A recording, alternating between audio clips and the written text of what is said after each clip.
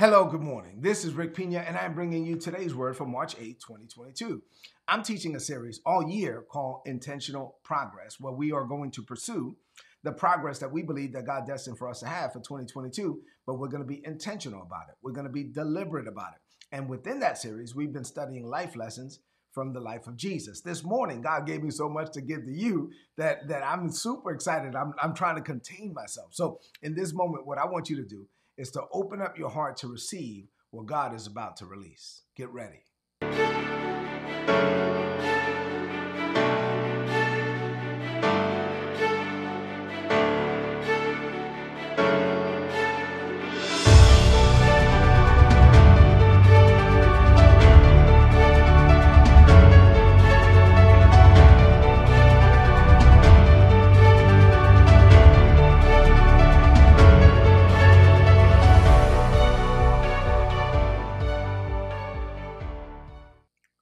So let me get into the word for this morning. I actually want to go straight into it.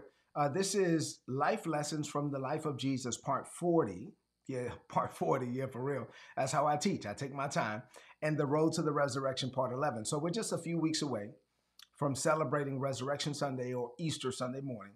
And it is the most important day in the history of history, right? The day that Jesus was raised from the dead.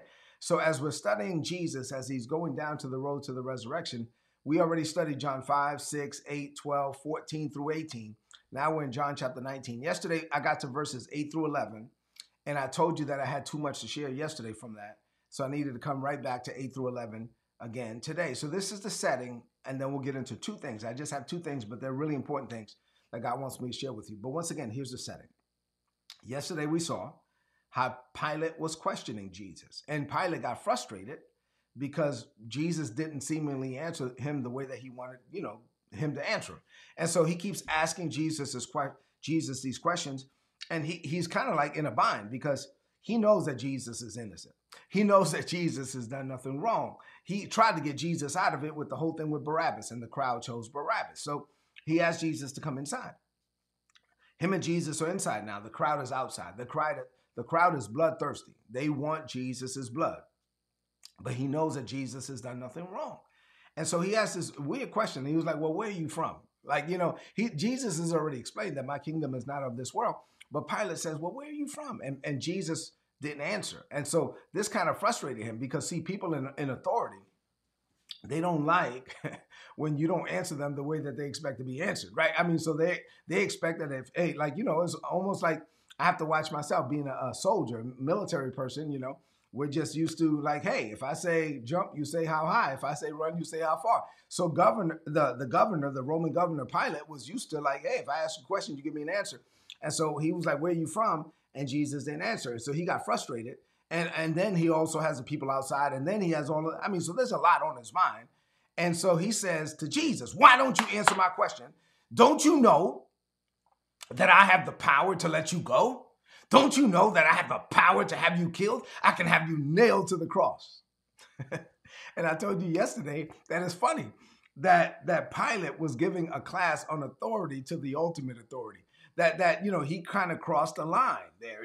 Jesus had all power, all authority. Jesus could have called down a legion of demons and had everybody killed. What are you talking about? You have the power. You don't have no power. And so Jesus says to him, listen, I'm just going to say this right here. I'm going to leave this right here, Mr. Pilate. You don't have any authority except the authority that has been given to you from heaven. He was like, listen, just so you know, I just want to let you know that me and my Father, we're allowing this to happen. I mean, just so you know, you don't have no power over us. Whatever we're allowing to happen, we're allowed it to happen because there's purpose wrapped up in it. We're the ones moving pieces around the chessboard, and you're just a peon on the chessboard, just so you know. So don't get it twisted. Don't act like you have all this power over me. It's not even that kind of party. I have the power. I have all authority, and I'm letting it happen. Let's talk about it. So what does this mean for you today? Because you're like, well, Rick, I'm dealing with some stuff. I got you. Hold on. I got two things to share with you this morning. I hope you're ready to receive. Number one, God has all power. We've established that, right? God sits on the circle of the earth. God has all power, and God can prevent or God can permit things from happening in your life. He can prevent, he can permit things from happening in your life. I don't want to go down the road, I don't want to go down a tangent, but just read the story of Job as an example. So it wasn't like God was doing these things, but he was like, okay, Satan was like, well, I can't touch him because you have a hedge of protection around about him. He's like, all right, fine. I will permit you to do this, but you can't do that. I will permit you to do this, but I'll prevent you from doing that. It's like, you could do this, but you can't do that. You can do this, you can touch his stuff, but you can't touch his body. Then you can touch his family, but you can't, touch him. Then I'll let you make him sick, but you can't kill him. And so there's some things that happen, God can prevent, God can permit.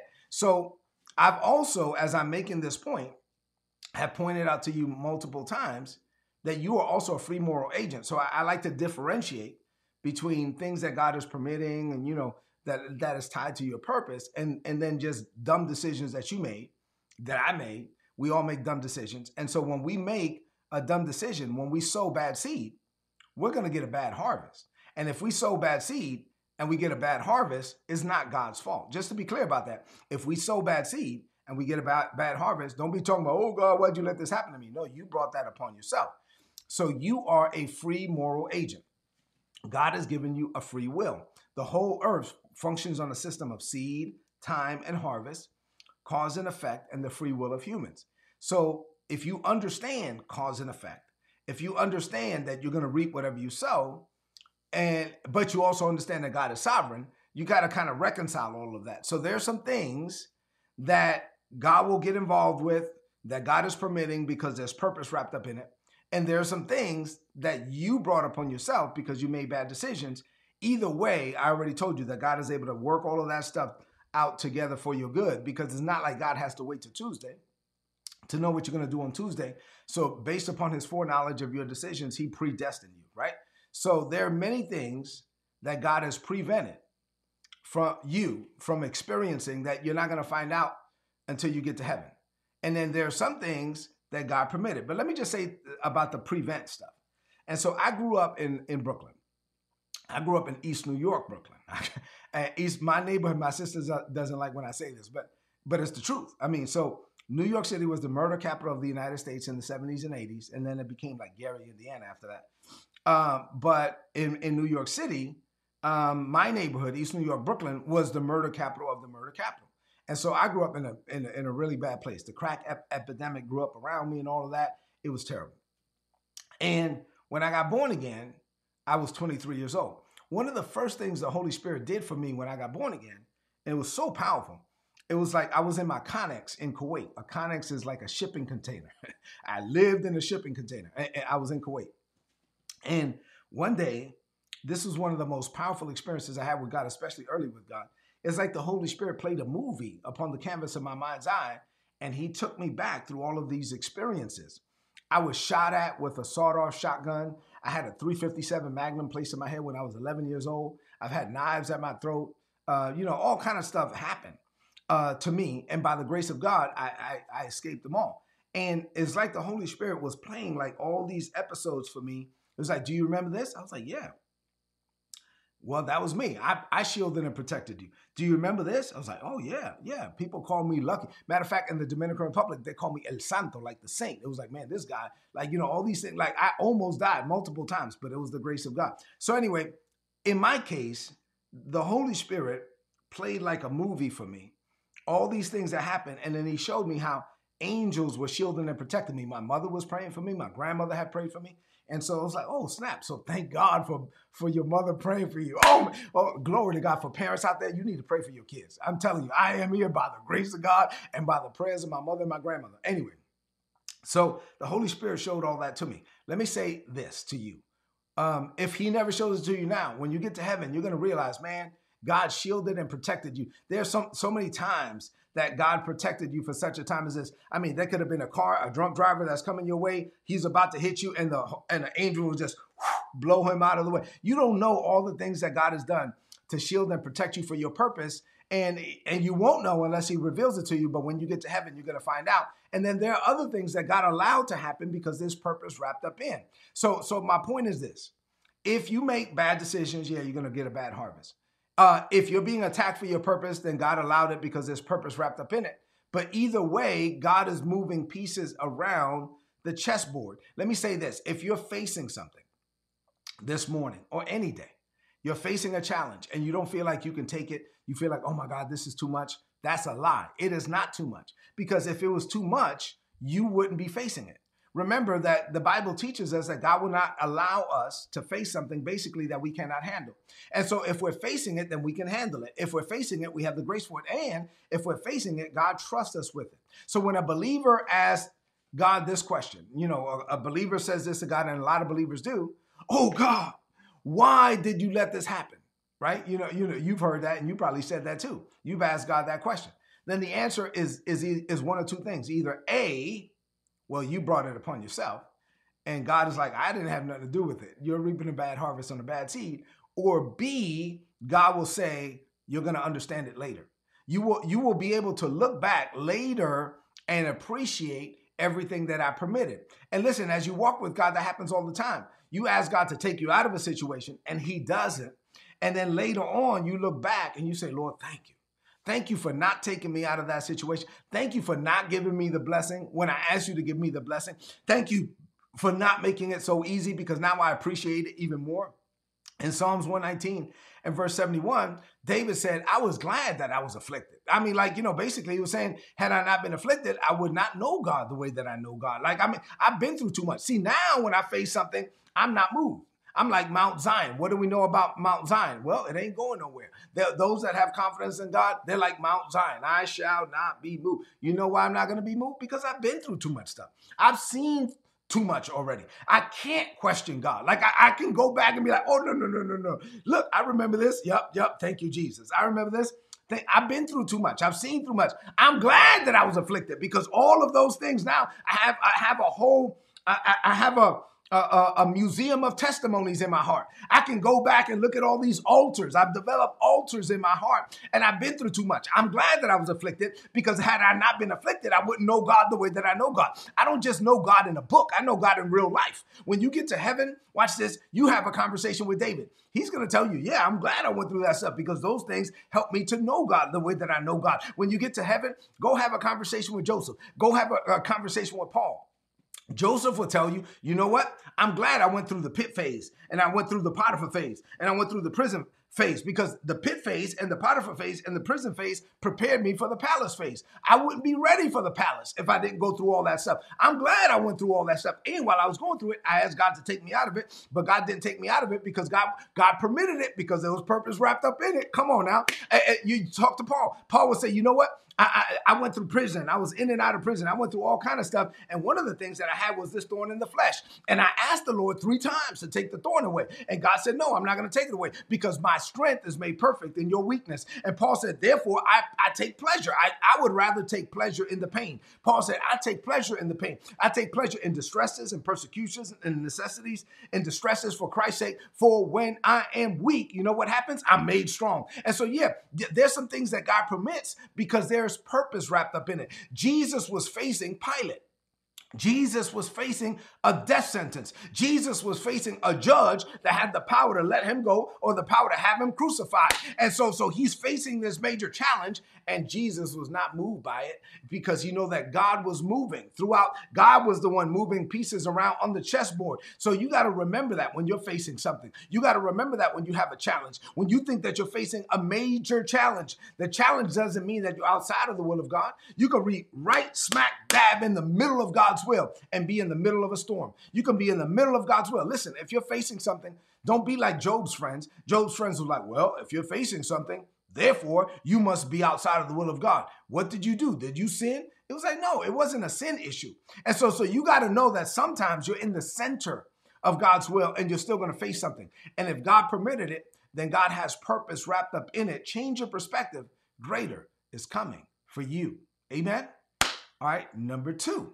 I only have 2 things for you this morning, but I mean, these are 2 things that you really got to get down in your heart. Number 2, when you have divine vision from God, when you have vision from God, you can have peace in any situation. Let's talk about it. Pilate thought he had the power to kill Jesus, but Jesus was not afraid of Pilate at all. Jesus was not moved by the situation he was in, because Jesus knew what was going on. Jesus Jesus knew that there was purpose in the problem. There was purpose in the pain. Jesus knew that he could see beyond where his eyes could look. See, when you know that you're facing a challenge, but there's purpose in it, then you see the challenge differently. A couple of months ago, when I do today's word, I am giving to you what the Holy Spirit is giving to me. So a lot of times I'm writing things I've never heard before.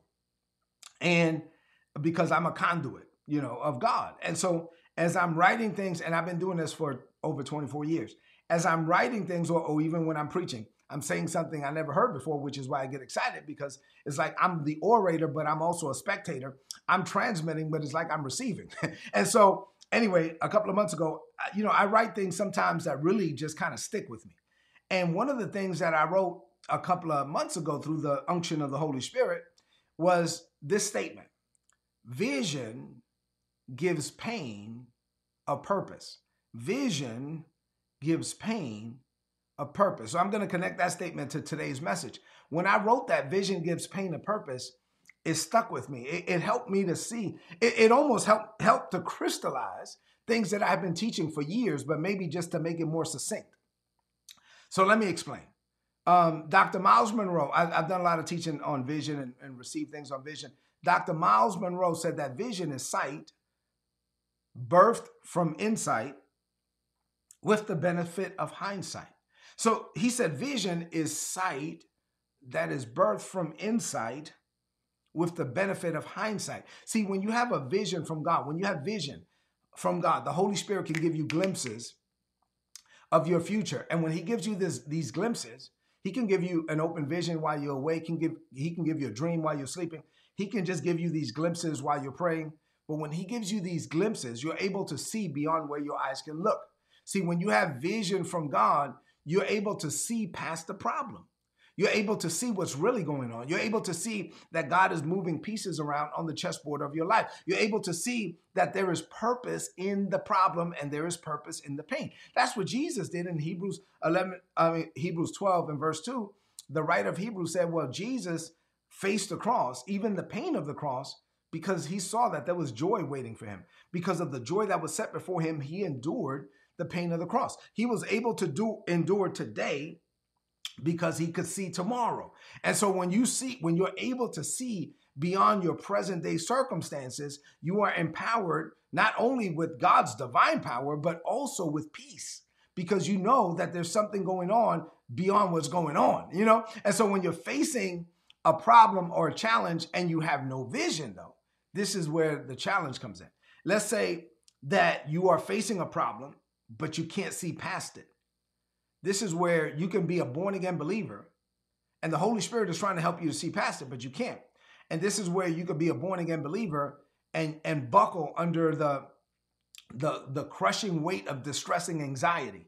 This is where you could be a born-again believer and be distressed and be depressed. Like you can delve into depression because you can't see beyond your present circumstance.